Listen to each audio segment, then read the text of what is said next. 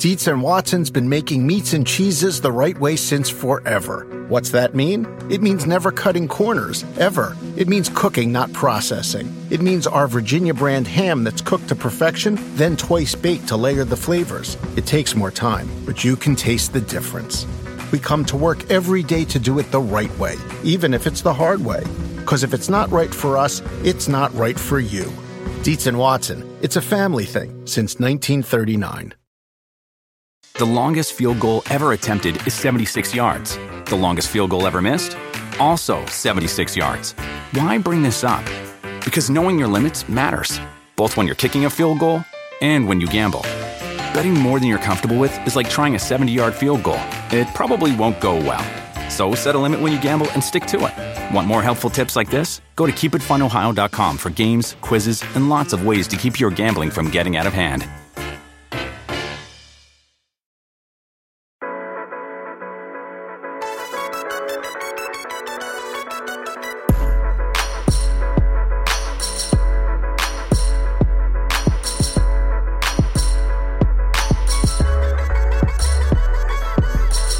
Hello, everybody. Welcome to A Good Football Show. My name is Patrick Daugherty. I am joined today by Mr. Denny Carter. We're going to break down this week's biggest news, including Josh McDaniels' arrival in Las Vegas and Tom Brady's departure from Tampa Bay. We also take a look at players who had injury-marred 2021s, but were target hogs when healthy. And then we'll end the show by taking a trip down Tom Brady memory lane and remembering some dudes that he made target hogs over the years. But we'll also begin the show by going down Tom Brady memory lane because for the second time in 4 days he has retired. Yes. It's amazing how many times the greatest of all time can retire. I think he's going for the record in that as well. He's gonna, and you know what's funny is that he actually avoided like the self-aggrandizement that a lot of times usually accompanies. Like he didn't have like a 2-year farewell tour. Yeah, you know, where like every opposing team gives him like a rocking chair. Like baseball is especially prone to this. Like someone announces they're retiring in spring training, and then everywhere they go, you know, they get off their cap before every game, and they get like a gift. And he didn't do that, but then he still somehow ended up making it an accidental drama. And because people jumped the gun. They did, and you know, it is the media's got to report when they've got the news. It is, you can understand why. You know, he was just kind of like, "Come on, bro! Like, can I just announce my own retirement?" But you can also understand why ESPN's Adam Schefter and Jeff Darlington, they're not going to like sit on a scoop about Tom Brady retiring. No, absolutely not. And I kind of thought for a minute there that Brady would be so irritated by his retirement being ruined with that announcement or with that reporting that he would come back for one more year just out of spite. And the Bucs would win 9 games, they would lose in the wild card, whatever. It didn't matter. He just wanted to come back to own the reporters. Maybe the old Brady would have, but I guess he's gone soft. I don't know. I mean, we're more people are asking this all the time. Someone leaks your retirement and you don't come back for a half decade revenge tour. I mean, is that really? We're really supposed to believe you're the greatest of all time? That's not the Tom Brady I know. No, it actually is not the Tom Brady we know. And I mean, I think he should retire. Like, even though like he was arguably the best player in the league, he was like we got the point, you know, like we got the point. And I think like he got the point, which is why he finally retired. I mean, he understood at this point. It's kind of like when you like play a video game Dynasty and then you've won the Super Bowl, maybe say 7 times. You're kind of like, well, I probably don't need to keep doing this. And 7 out of 10. I mean, the guy went to 10 Super Bowls. Oh my gosh. No one is more synonymous with their sports championship than Brady is with the Super Bowl. It's incredible. And the fact that we know he could have come back and led the league again, probably, and the passing yards, probably passing touchdowns, all major categories. We know that. And he knows we know that. It's true. I think that's part of the reason that he can say, okay, I'm hanging it up. It is true. Yeah. Well, he can still lord that over us. And he might be like, I don't remember Herschel Walker, before he became a politician, used to like go viral like once every like 2 or 3 years by claiming he could still play. And Tom Brady might be doing that. But unlike Herschel, who was a running back and would have like instantly died if he came back, Tom Brady probably actually could. come back, I bet, in 2 or 3 years and still be very good. I know. Listen, I know it seems ridiculous. It also seems ridiculous that a guy at 44 can be the best he's ever been in his career. So I am not saying, absolutely not saying that Brady won't come back at some point. I know. I know. It is weird. So he should retire just because nothing left to prove. He really does probably need to get on with his life. But I actually am it is very Tom Brady. Now I'm actually kind of sad he's retiring. I'll kind of miss. Maybe it's Stockholm syndrome. It'll be weird, right? I'm just having him around. Right, and I can say this as a diehard Dolphins fan for many years, for 15 years, okay, from the early 90s all the way through 2006, 7. Dolphins fan since 69. I just lost interest and due to fantasy football obsession. But as a Dolphins fan, it was torturous watching Tom Brady become a legend in real time, because there was a point actually where the Dolphins and Patriots were pretty competitive for the AFC East year in and year out, the Dave Wanstead years, right? When you thought maybe the Patriots are not going to be dominant. There was one season that came down to a final Adam Vinatieri field goal in the final game of the season against the Dolphins to send the Patriots. Oh, I'm sorry. Patriots missed the playoffs. They did 9-7 and missed the playoffs that year. The year after they won the Super Bowl against the Rams. Yeah.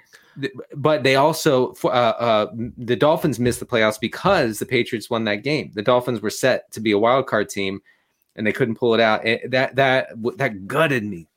And so for years I had to watch it. And then the Randy Moss era was just absolute torture. I mean, you look at the highlights of those Patriots Dolphins games in the Randy Moss years, or year really. And it's I believe he scored 18 touchdowns against the Dolphins that year. Embarrassing. I would say it's quite embarrassing. I'm not sure how the Dolphins franchise ever recovered from that, or if they did. I'll say they haven't is the real key there. And Tom Brady stole my innocence as well. I mean, I was a St. Louis Rams fan. We were 2 touchdown favorites in the 2001-2002 Super Bowl. Yeah. And then, let's just be real. They cheated. They changed the rules after the game. They held the Rams receivers literally every play. Then they literally changed the rules after the game. We're not bitter about it at all. They cheated in the AFC title game too. Yeah, they just mugged the ever-living hell out of the St. Louis Rams receivers, and they got away with it, and they won the game. But you know it's fine. You're fine. Everything's fine. That's fine. You know what though? If you're not cheating, you're not trying, and I really believe that. And if you're not pushing the limits of the rules, it's like when Richard Sherman was at his peak. He would do things. He would as soon as the quarterback was flushed out of the pocket, the rules at the time, at least, meant that the cornerback could then grab whoever was near him, whichever take a tire iron and throw him into the stands and then beat him up. Yeah. like that. That was a rule, and he would do that, and it seemed like cheating, but he was just using the rules to his advantage. Yeah, they didn't cheat, I guess. I mean, it violated the spirit of the law, I will say. But I was crushed. Man, the Rams would have won the game if it had been 5 minutes longer too. They came storming back from 17 to 3 down. Yes. And they finally did take control of the game. But Mike Martz wasn't famous for adjustments necessarily. No. He adjusted too late. Didn't adjust the ranks. He didn't establish either. I mean, he did have Marshall Faulk. Mike Martz he was a real one, because back in the 90s and 2000s he was refusing to establish. And a lot of times it was times where he should have established. Actually, my favorite, I am a longtime Mike Martz apologist. My favorite Mike Martz play that he used to run with the Rams was an inexplicable tight end sweep at the goal line with the slowest tight ends you could imagine. He has all these guys. He has Marshall Faulk, and he's running like a double reverse to a tight end who loses 6 yards. He loved that. He did no one loved 19 step drops more than Mike Martz. I think he set the record for the deepest drops in NFL history. Let's look at Marshall Faulk. He only had 21 touches in Super Bowl 36 actually, I believe. And he had 35 in the NFC Championship game against the Eagles that year, and then only had 21 in the Super Bowl. We're not bitter about it. So when the greatest player in league history retires, suffice to say it's not good for your franchise. Even if he is 44 years old, we'll take a look back at Brady's career again. just a little later in the show. But Denny, from a Bucs angle, like what the heck is this team supposed to do? This kind of shows the danger of orienting your entire roster around one player, but it's not like the Bucs made the wrong choice. I mean, that was the right choice to make. But now it's kind of in tatters. Like the coaching staff could be getting raided. They're supposedly letting people out of their contract. Maybe who knows if Chris Godwin will resign now. And like, are there any realistic options for the Bucs? Like, what are the realistic options for the Bucs at quarterback in 2020? Because they don't have a good draft pick because they had a Tom Brady season just now.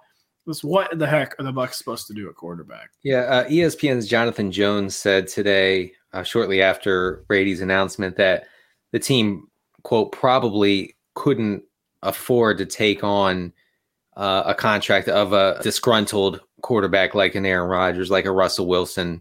They're about $7.5 million under the salary cap, which is just not enough, not even close, to absorb that kind of hit, I guess, unless they made some major changes with the rest of their roster. So we're not looking at that situation. We're not looking at a Brady's gone, let's bring in Aaron type situation. Some of the quarterbacks that have been mentioned at this early date, and we talked about Jameis Winston. We're trying to make it happen. We're trying possibly to make it returning. happen. We're trying to will that into existence, or for fantasy purposes. I think that's potentially fantastic. Peak Jameis is fun for fantasy.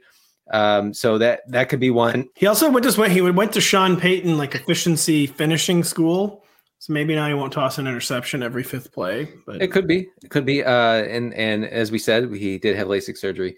And another free agent, Jimmy Garoppolo, could be, but I really don't see that happening. No, I mean, Bruce Arians, he couldn't abide by that. I mean, Bruce Arians is Mr. Deep Ball. Like, that's not just like a cliche. Yeah. Like, he actually is Mr. Deep Ball, and he couldn't abide by Jimmy Garoppolo and the deep ball. No. I mean, and that's why Garoppolo's metrics are so good, because he never throws the deep ball. Like it's all over the middle passes where his excellent pass catchers catch it and run for 40 yards, and then his EPA goes through the roof. So Jimmy G is not a good fit. Who do you think might be a decent fit there? I mean, Ben Roethlisberger's a free agent. Yeah. Going down the free agent list, it's just dire. I mean, Teddy Bridgewater, no. Andy Dalton, no. Ryan Fitzpatrick, no. I mean, Ryan Fitzpatrick might retire, I feel like.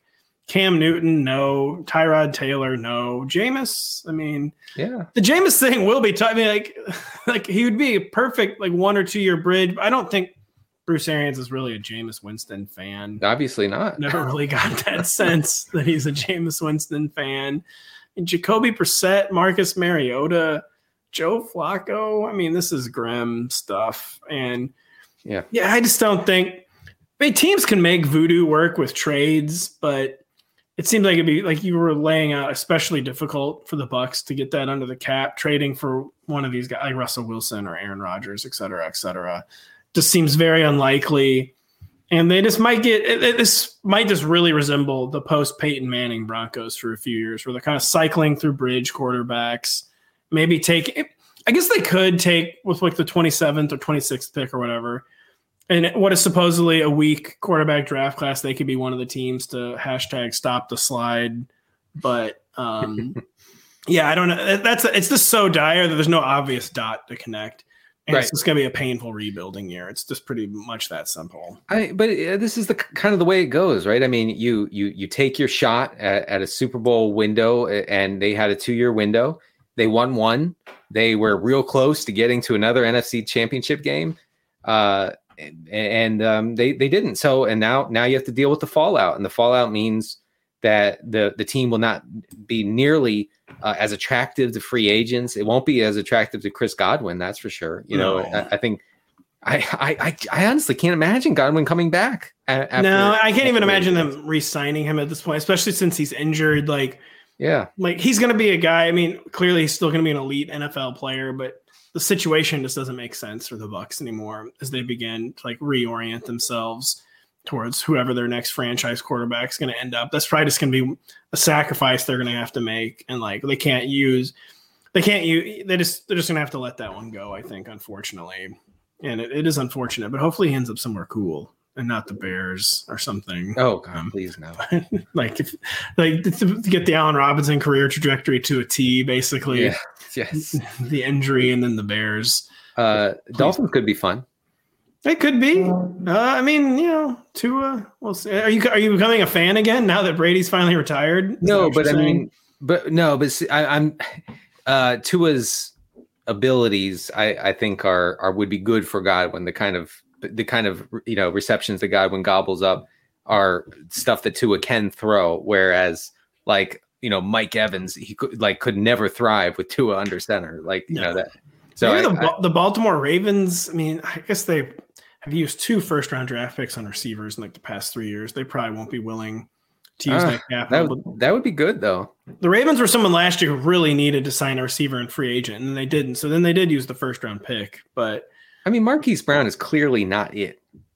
Right? Yeah, I mean, he's just clearly a number 2. He could be his ceiling is like a deep threat number 2 receiver. I mean, he did some compiling. I mean, their neutral pass rate increased by 9% this year from 2020, and it did almost nothing for Marquise Brown's fantasy value. And he saw a huge target uptick. I don't think that Marquise Brown is anybody's idea of a wide receiver 1. I would love Godwin in Baltimore. The Chiefs need a receiver, as we know. The Raiders are going to need a receiver. They have Josh McDaniels now. The Chargers are going to need a receiver. I mean, there's some pretty interesting options. Maybe the AFC West is the division to keep an eye on for Chris Godwin. I guess it's also possible he just resigns with the Bucs. I don't know. I mean, they would have to have some plan at quarterback, and it's not Kyle Trask. I don't know what the plan could even be. I mean, maybe I'm a professional football writer. Maybe I should be being more imaginative. It just seems like they're in the Trevor Siemian, Brock Osweiler, Paxton Lynch zone. It's just going to be pain for a few years. It's fine. They did the right thing by going all in on Tom Brady. But now it's time to pay the piper.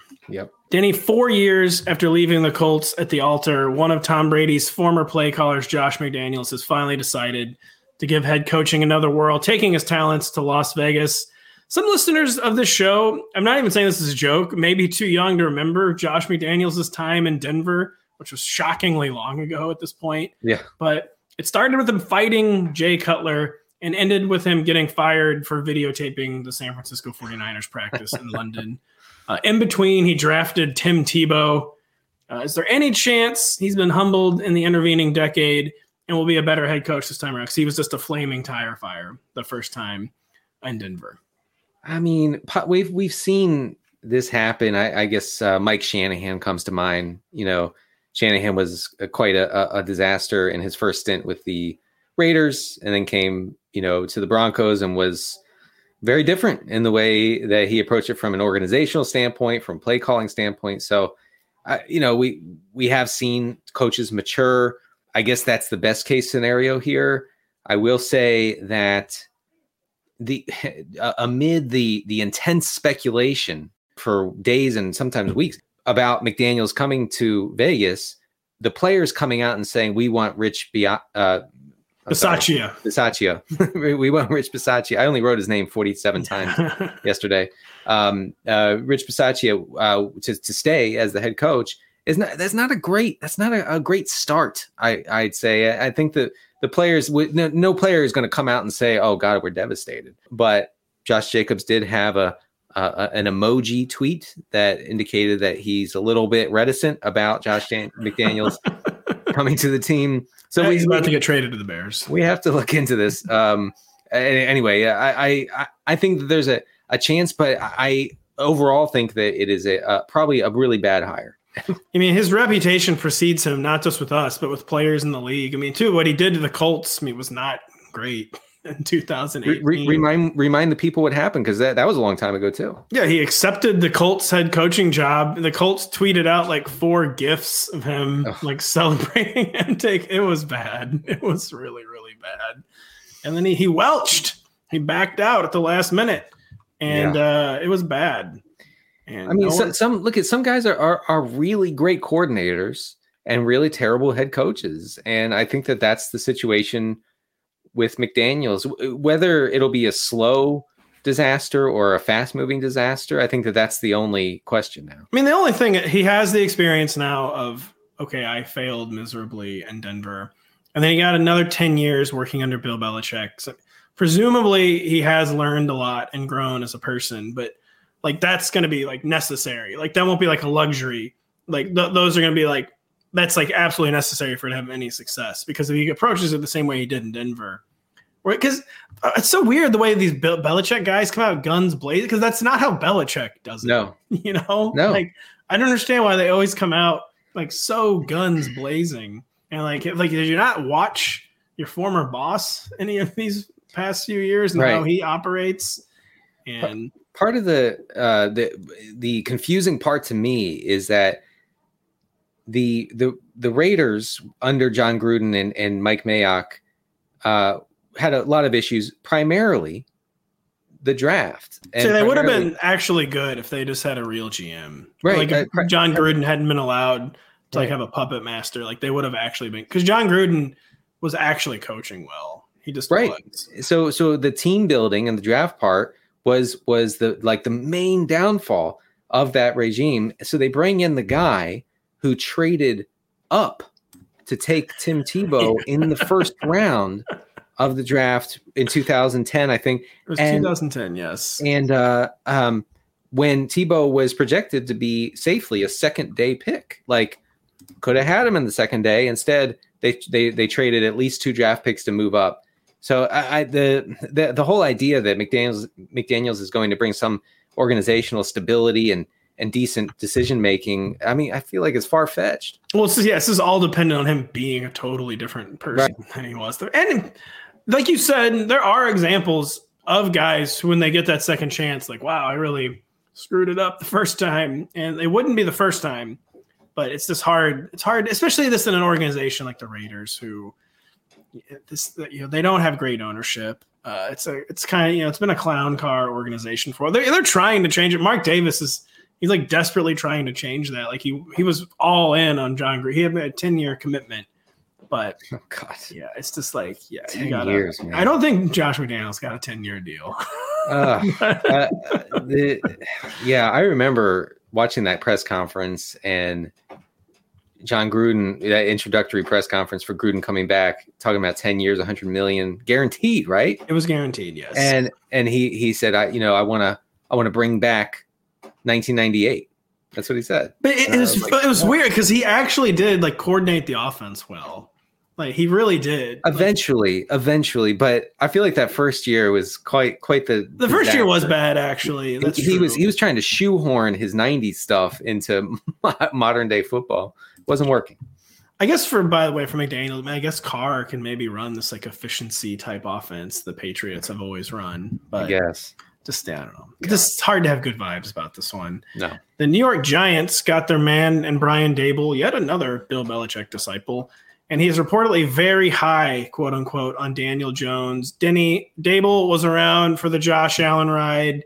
But is there any chance he coaxes a similar 4th-year breakout out of Daniel Jones? Or, I mean, because that's what this all comes down to. If they don't move on from Daniel Jones, I feel like they are going to give him one more year, but maybe not. He has one more year.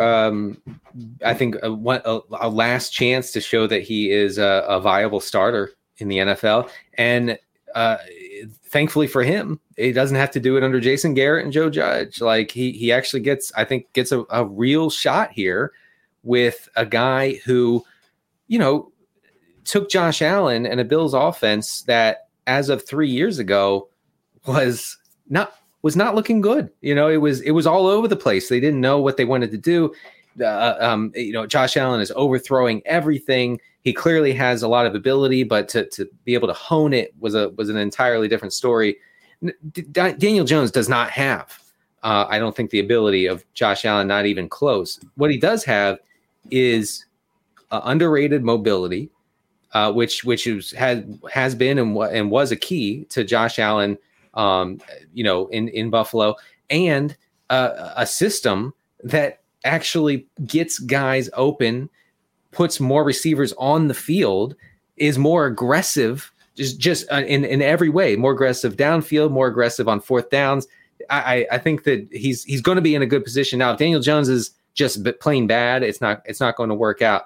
But I have some hope. I have a little Daniel Jones hope. I mean, the pens will at least be set up now, like for him to knock down. They were never even set. I mean, as we know, it was maybe the least sophisticated offense in the entire NFL in the past 2 years, just banging your head against the wall runs. And it was guys who weren't physically right. I mean, 2020, I mean, they were literally signing guys off the street and still running that kind of offense. And I mean, the problem is, Daniel Jones is like, he's like a guy who kind of like tests the limits of the word similar, because his skill set is similar to Josh Allen's, yet still nowhere near Josh Allen's. Where first off, he doesn't have the arm. Not only does he not have the arm of Josh Daniels, of Josh Allen, he doesn't even like to use his arm. He's infamous for not throwing deep, for never wanting to throw deep. He did not do that in 2021, even after they signed one of the preeminent deep ball receivers in the entire NFL, Kenny Golladay. Like, it's just not something Daniel Jones has ever done. And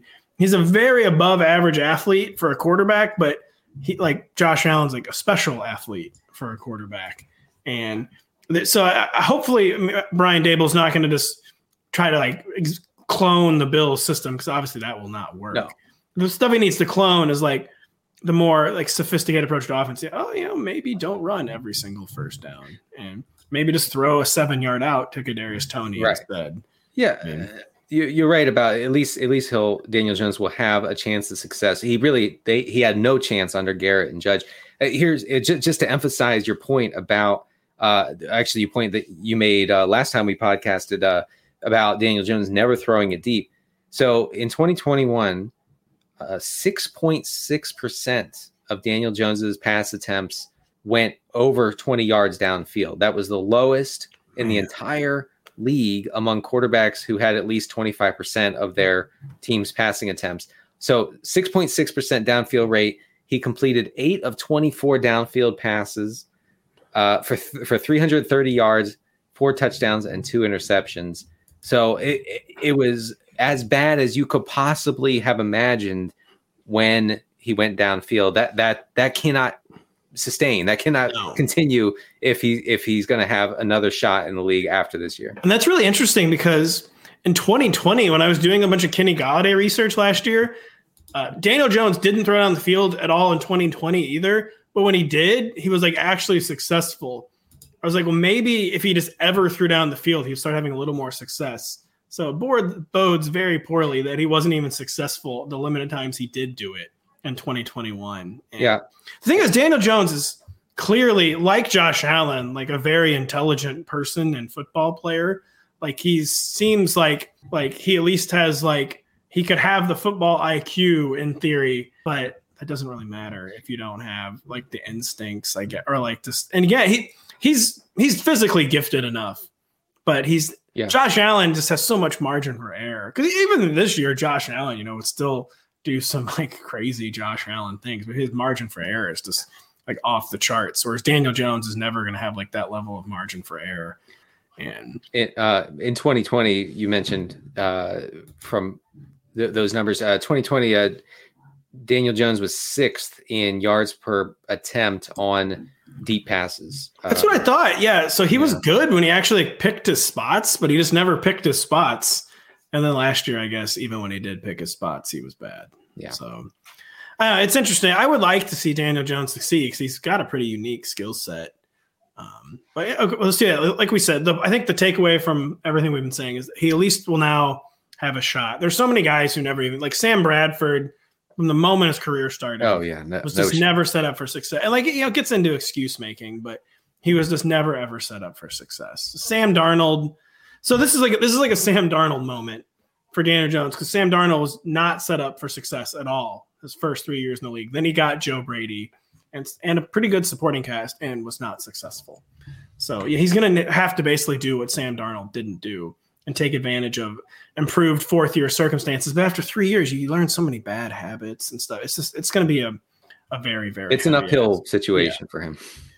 Odell Beckham is riding high heading into the Super Bowl, coming off his most productive game as a Ram, but he's a free agent to be, and Bob Woods is under contract for several more seasons. Is there any realistic chance Odell Beckham is back in Los Angeles next year? Or is this kind of like a moment in time, one and done type situation with OBJ and the Rams? The Rams have so much money tied up with Robert Woods and Cooper Kupp that unless OBJ gives them a team-friendly deal, which he has literally no incentive to do. Unless he just wants to be happy at this point, because maybe he has like suffered through. He knows what it's like to be unhappy in the NFL. Let's put it that way. And I think that the likelihood is Beckham is gone. ESPN's Jeremy Fowler said last week that the Chiefs expressed interest in OBJ. We have the prayer emoji going on from Pat here. That the Chiefs expressed interest. They could circle back on him this offseason and finally get that third receiving option that they so desperately need. I think that seems as likely as any landing spot for OBJ. The Chiefs, it's so simplistic, but if they had the Odell Beckham in the AFC Championship game, you probably have to assume they're in the Super Bowl, just because over and over again we saw that third weapon just never emerged for the Chiefs. It was vaguely Mecole Hardman, like to find, and like even that it was like on 5 or 6 touches a game. He had the bizarre situation where he just declined to catch that long ball in the AFC Championship game. No one's gotten to the bottom of that yet. What was that? I need to quite literally pull up the all 22 and see if that was actually as close to him as it appeared. I was praying that the sun got in his eyes and he had no idea the ball was coming. I don't think it was even sunny, because it looked for all the world like an 80-yard touchdown. Yeah, it did. And but I'll say, I mean, it could be the sun. I'll quote Kevin Morby, who no one knows who it is, but he says, "Don't underestimate Midwest American sun." That's all that Mecole Hardman, hopefully it was the sun in his eyes, because that was bad. But I'm really hoping, because there were some effort issues on that play that my DFS lineups were not happy about. So the Chiefs just need that third weapon so bad. So yeah, Odell, he clearly loves being a Ram, and he's clearly so important to this offense, and he's a different kind of receiver than Robert Woods is too. I mean, Robert Woods is really tough. Odell Beckham, you don't think of him as like rugged. I feel like Odell Beckham's like a rugged playmaker, though. Like a guy who he's like willing to mix it up. He makes like tough catches. Not that Robert Woods doesn't, but he's just a different kind of receiver than Robert Woods. He was kind of a missing element for this offense, but it's hard to see how he's back. And yeah, just enjoy this moment, Rams fans, of having Odell Beckham. Receivers heading into the Super Bowl, Denny, Tyler Boyd has only 10 catches for 62 yards through the Bengals' postseason run. Has his slot moment come and gone for this former compiling god? He is signed for 2 more seasons. The Bengals could actually save a lot of money by releasing Tyler Boyd. I don't think they will do that, because their salary cap situation is not bad. It's never bad to have very good depth. But Tyler Boyd, he had a PPR moment. But is that PPR moment over now that he has 2 legit alpha receivers? And do we just kind of need to move on from Tyler Boyd in Dynasty as long as he's a Bengal? Man, yes, but like who doesn't know that? It'd be hard to find a league mate who's like, oh yeah, I think Tyler Boyd's in for a resurgence. It could be a rebuilding team who's willing to just gamble on him being a compiler's next. Oh yeah, because this is probably going to be his final season in Cincinnati coming up. Because they could save a lot of money by cutting him either of the next 2 years. And he's probably going to become a luxury they can't afford fairly soon. But that is like the only way. Like, hey, 2023 Tyler Boyd, who wants a second-round pick? Anybody? Am I right? I can't think of a team. I guess maybe the Seahawks, or a team where it's harder to compete for targets. Yeah, over the top 2. Pass catching options. I mean, like we said, Higgins is an alpha. Jamar Chase is special alpha plus. I just edge plus. Right. Boyd is just not able to command the targets that he used to. That before these guys came in, before T. Higgins established himself, he used to be able to kind of fall into a bunch of targets. That's not happening. No, and Joe Burrow's kind of like Patrick Mahomes at least used to be, where like he's just not a guy that's gonna be peppering the slot with targets. No. He doesn't need to. And like Joe Burrow's, even when he doesn't have deep specialists like Jamar Chase and T. Higgins, Joe Burrow's like a downfield passer. Like he's just never gonna be a guy locking on to the slot. And maybe, hey, the Las Vegas Raiders should trade a 3rd-round pick or 2nd round. It'd probably have to be a 2nd-round pick for Tyler Boyd, Get Josh McDaniels as Patriot slot type of dude. Catch 110 balls for the Raiders. I guess they already have. Yeah, I was going to say they're the one true God. Never mind. I think they're set with Renfro, but I guess it couldn't hurt to have a backup slot. No. Yeah. The over-under 119.5 for Hunter Renfro 2022 receptions, Denny. Oh, over. You're hammering. You're hammering the over on that one. I mean, he's going to lead the league. He's going to lead the league. Yeah, so Tyler Boyd, though, yeah, like you said, he's just kind of like a failed dynasty league asset. Like there's just, you can't cut him, but like you said, there's just no way you can trade him. No. And maybe the thing that you make him a throw-in in a deal, like where someone is just hoping he's like the 3 to 4 weekly reception throw-in, like so he's depth for the other team. But yeah, that's a tough scene in dynasty leagues. You know, Tyler, because there's just no way to see this getting better in 2022. There's just no way. We'll be right back. The longest field goal ever attempted is 76 yards. The longest field goal ever missed? Also 76 yards. Why bring this up? Because knowing your limits matters, both when you're kicking a field goal and when you gamble. Betting more than you're comfortable with is like trying a 70-yard field goal. It probably won't go well. So set a limit when you gamble and stick to it. Want more helpful tips like this? Go to keepitfunohio.com for games, quizzes, and lots of ways to keep your gambling from getting out of hand.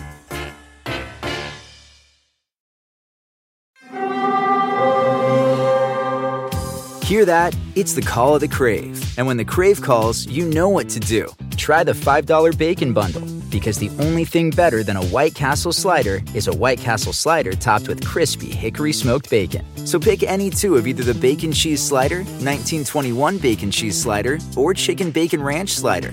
And also get a small fry for just $5 with the $5 Bacon Bundle. White Castle. Follow your Crave.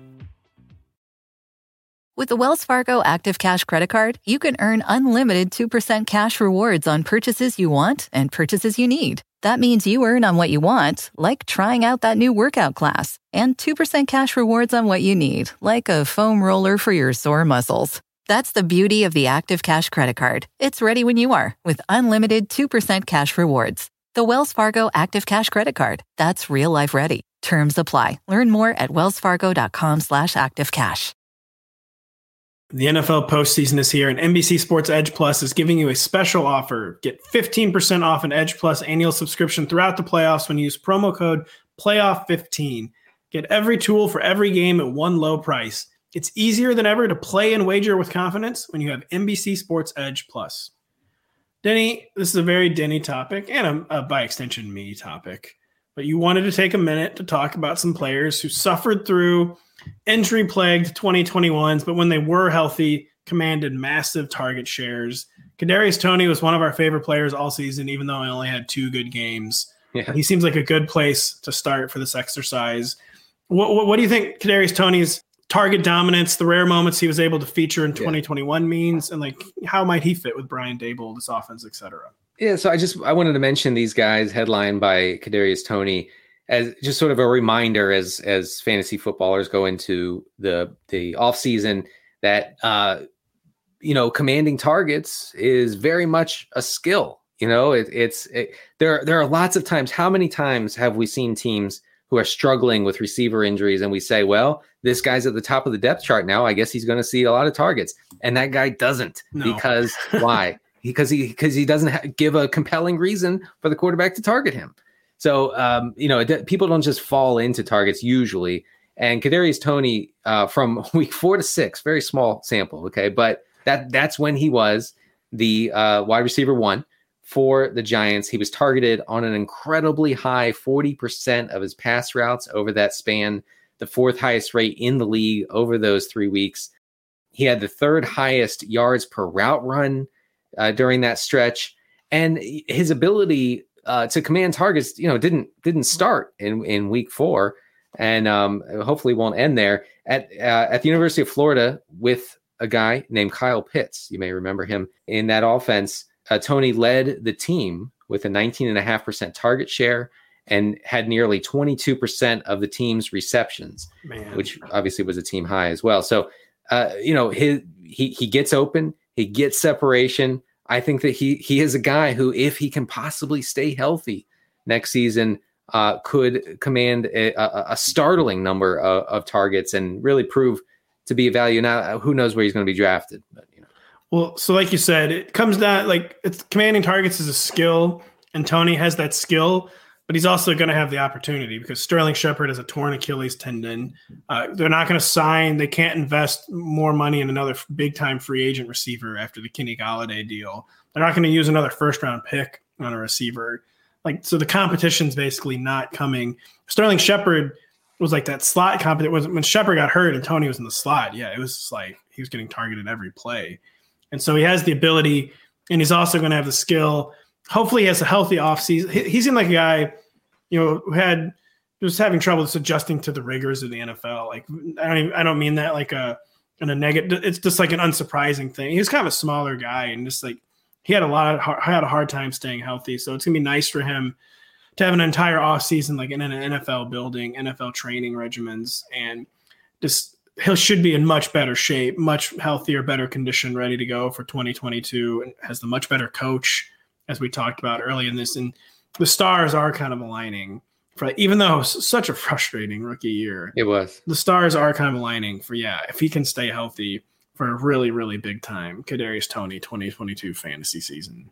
Never forget that in week 6 against the Rams, Kadarius Toney ran 4 routes. He was targeted 3 times, caught 3 balls for 40 yards. So, and we were on our way. Right. And then he got hurt. And that was what happened? Wasn't it like his hand or something? It was something weird. It was something thumb, wrist, hand. It was something. You don't need that if you're a receiver. Come on, man. I've never tilted harder. No, that was because I think that was like all like the opening drive. Yes, it was. And it was after the game where he caught like 40 passes. So I was like, well, this is for real, actually. Yeah. And he got hurt. So chasing the points, we were going to get away with it. You were going to get away with chasing. We were this close, and Scooby-Doo ruined it. So who is the next man up on this list, Denny?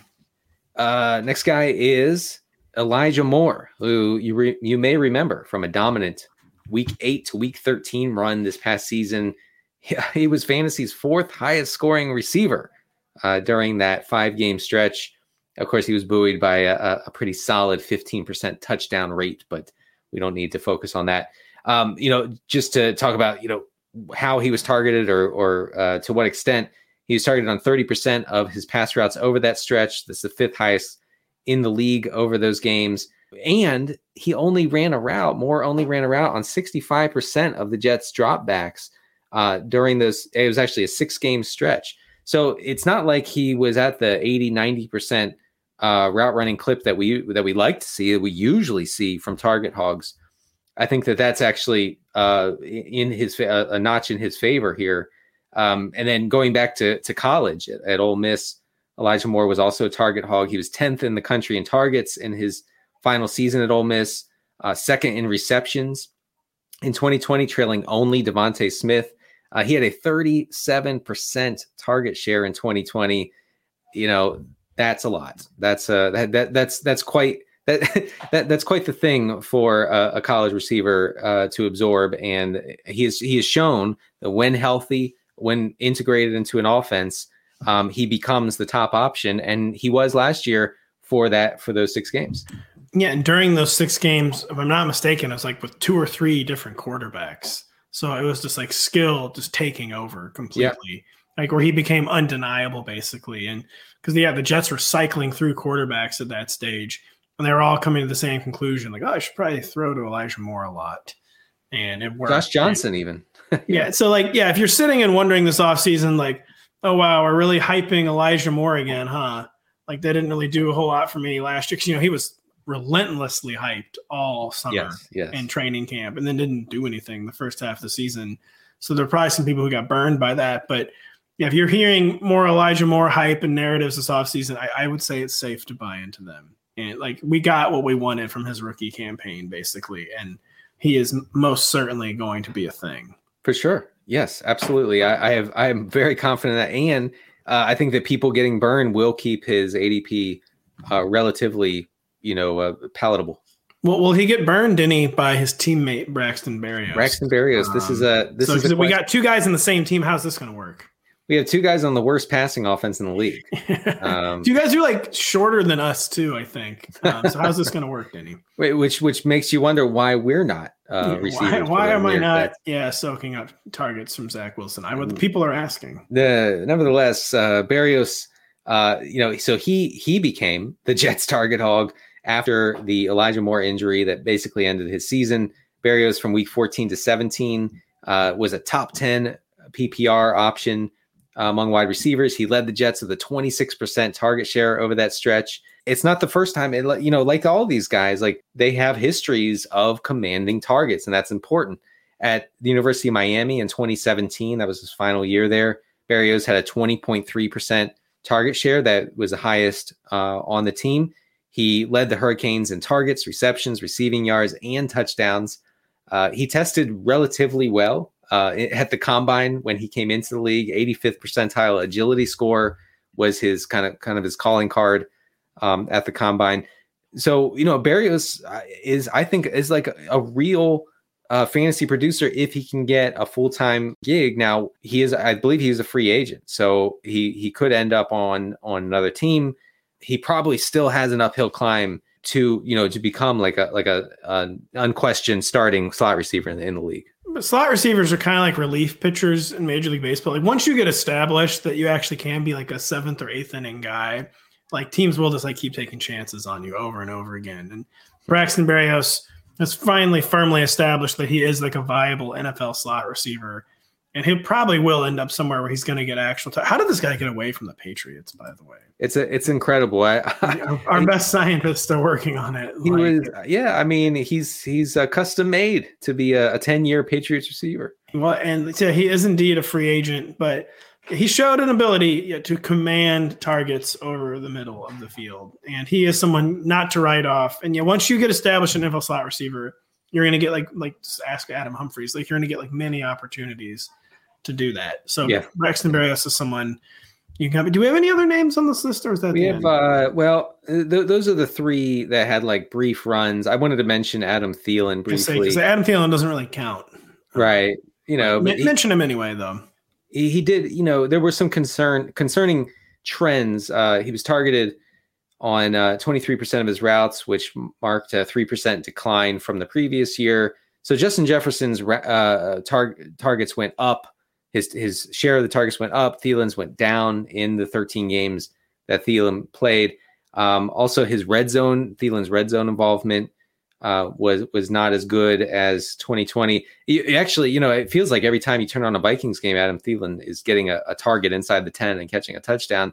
So I thought, that he had a ton of those kind of targets. It turns out he only had 8 targets inside the 10-yard line. Wow. He just happened to catch 6 of those for touchdowns. So extremely efficient with Kirk Cousins. But I think there were some concerning trends about his share of the pie in Minnesota. I guess we'll see who, how that offense is next year, who comes in, who's the coach, who's the quarterback. We don't know these things. Well, Kirk Cousins heading to the Bucs, it's just going to be tough for that will not be happening.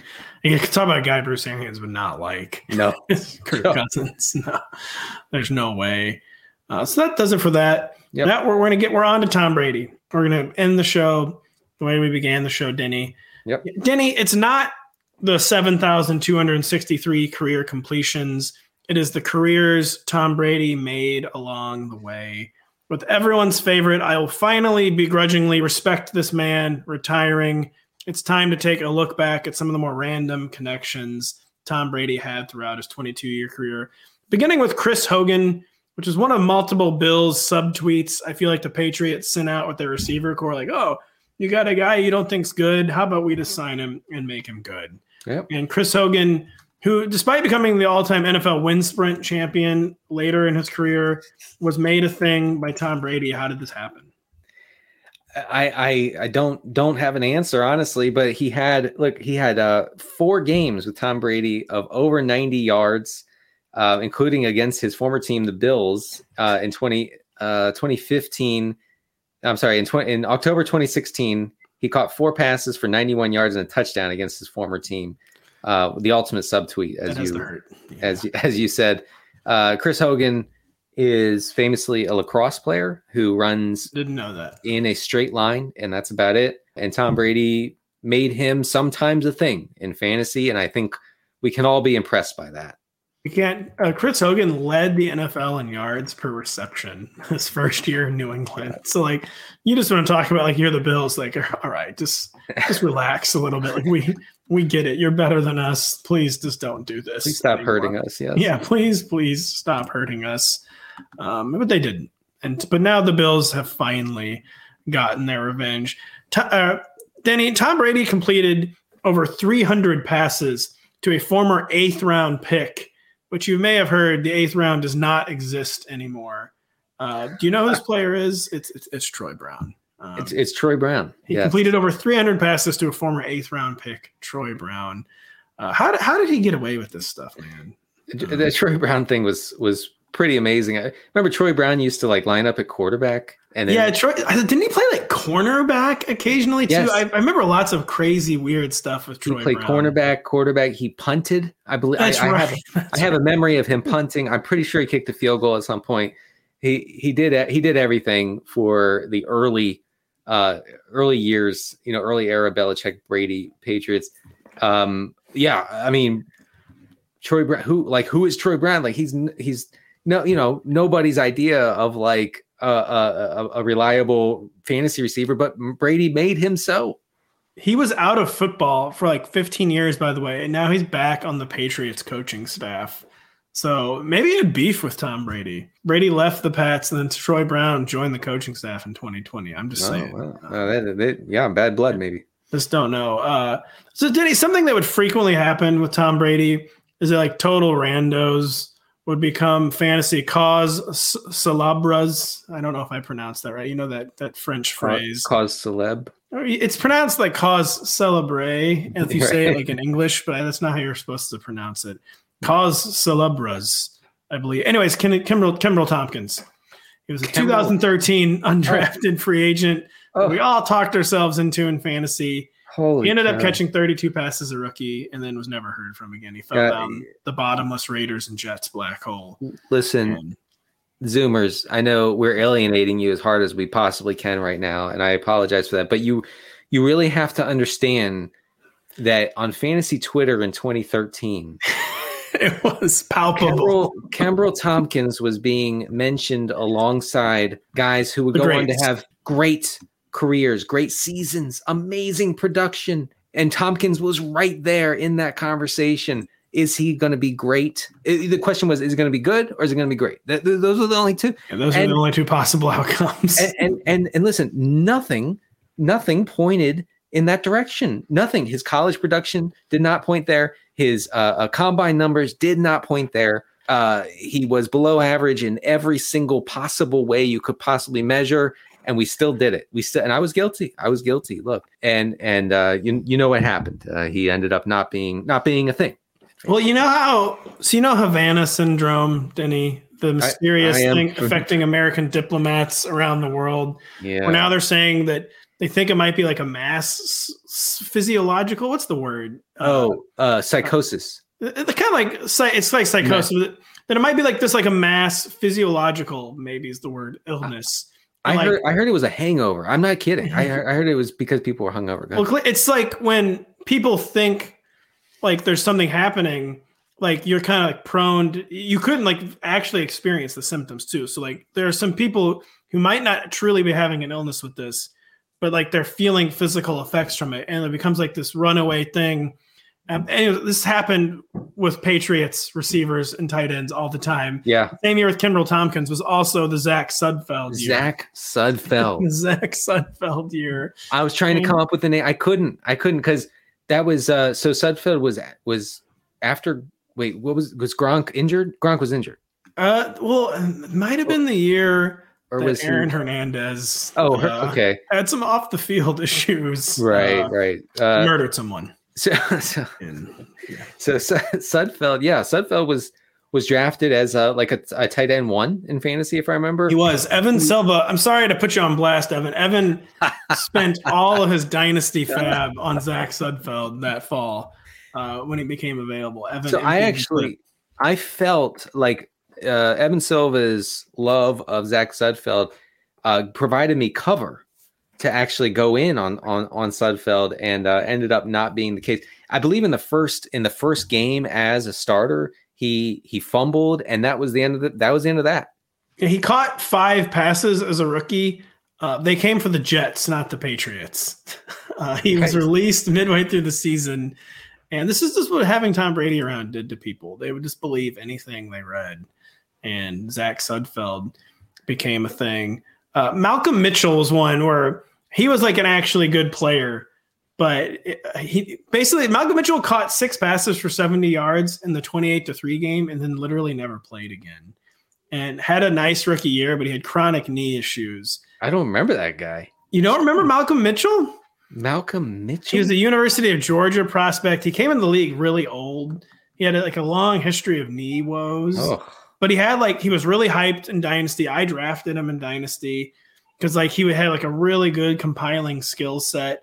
And Tom Brady instantly made him a thing, but then he never played again. He helped end the Falcons franchise as a rookie, and then he never played again. Right. I think that we've all made the mistake of saying, "Oh, the Patriots drafted a receiver. I'm in." Yeah. Talk about what was not a profitable strategy. Yeah. I'm going to pull up a few random years here just real quick before we go. The 2010 Patriots, the number 5 receiver in terms of yardage was Brandon Tate. Remember that? Danny Woodhead was 6th that year. Danny Woodhead was a PPR cheat code for a while. He was. Deion Branch was still on the Patriots in 2010. That seems hard to believe. I'm going to go to another random page. Let's see who the leading Patriots receiver was in 2013. Just take a guess. It's probably going to be an obvious answer, I guess. Was it Brandon Lloyd? No, it was probably Gronk. Let me look. This is bad. No, it was Julian Edelman. It was Edelman. Okay. Shane Vereen, Aaron Dobson, Brandon Bolden. Brandon Bolden was already on the Patriots in 2013. My goodness. I think that so Brandon Bolden's got to be 40 years old. He's in his 30s. Yeah. That year was the year Julian Edelman on a Thursday night, I believe, against the Jets, caught 11 balls for 60 yards, and the PPR haters never recovered. They still haven't. No. And who do you think the Patriots leading receiver was? Take any guess in 2006, the year before Randy Moss and Wes Welker arrived. Gosh. I mean, I was going to say Deion Branch, but I guess that's not it. Huh? Not Deion. It was Rashae Caldwell. Who is unfortunately no longer with us. But Rashae Caldwell was another guy who Tom Brady, who is just kind of a journeyman. I think he had 250 career targets. I think 100 of them came from Tom Brady. He just led the Patriots in receiving it. Ben Watson, Kevin Falk, Doug Gabriel. Who was Doug Gabriel? I don't know who Doug Gabriel is. That's a creative player. Lawrence Maroney, Lawrence Maroney's from St. Louis. Daniel Graham. Lawrence Maroney. Man, oh man. That was the 2006 Patriots. Real quick, we'll look at the 2002 Patriots, Brady's first year as starter. And who do you think led the 2002 Patriots in receiving? Do you have just hazard any guess whatsoever? 2002? 2002. Was it Troy Brown? Yeah, it actually was Troy Brown. And then David Patton, Deion Branch was already on the Patriots, and Kevin Falk, Christian Faria. Oh my goodness. Antoine Smith. I remember that guy. Antoine Smith was the 7-foot running back. Yeah, he was a big guy. He's 6'2", 232. I mean, but when a running back is that tall, they might as well be 7 foot. No, I know, and he probably had on one of those neck guards. Yeah, just ridiculously large. It makes you look like the mountain. Brady, he had some guys along the stretch. I mean, we could have a whole show about the running backs who became PPR cheat codes under Brady. Was Vereen the first? No. Kevin Falk, yeah. Yeah, Falk, Woodhead, Vereen, James White. I'm not taking away anything from these guys, but I mean, they just became automatic 7 reception guys every week. James White was the final product. He was the end game. Yes. He was the final boss of the PPR Tom Brady scams. Danny Woodhead was close to being, that was kind of egregious. I remember talking to Rich Hill, who was a longtime Patriots reporter, about James White before he emerged. And I was like, is this guy going to be a thing? Like, please tell me James White is going to be a thing. He said, yes, absolutely. He's going to be a thing. He has all the trust in the world. He's going to be a thing. I got James White. He led me to, I believe, to a fantasy championship. So thanks to Rich Hill for pointing me towards James White way back in the day. Shouts to he is at Pat's, or he was part of Pat's Pulpit for a long time. The Patriots SB Nation website. He's a very good Patriots follow. That's all the time we have for today. We'll be talking about Tom Brady till we die because he's just permanently taking up residence in all of our heads, and it's fine. Yeah, I mean, all the people who yell at me, rent free about all sorts of political figures. Yeah, Tom Brady lives rent free in my head. I'll say it. Yeah, there are worse people that could live rent free in your head. So, Tom Brady's rent free in all of our heads. It's fine. There you go. He'll be in there till we die. But yeah, again, there are worse outcomes. So, thank you so much for listening to us today. We'll be back on Thursday with myself, Denny, John Daigle, and Matt Stroup. Check out all of our stuff on the site as we get ready for the Super Bowl on NBC in 12 days. For Denny, I'm Pat. We'll catch you later in the week. The longest field goal ever attempted is 76 yards. The longest field goal ever missed? Also 76 yards. Why bring this up? Because knowing your limits matters, both when you're kicking a field goal and when you gamble. Betting more than you're comfortable with is like trying a 70-yard field goal. It probably won't go well. So set a limit when you gamble and stick to it. Want more helpful tips like this? Go to keepitfunohio.com for games, quizzes, and lots of ways to keep your gambling from getting out of hand. Life is a highway, and on it there will be many chicken sandwiches. But there's only one McCrispy. So go ahead and hit the turn signal if you know about this juicy gem of a detour.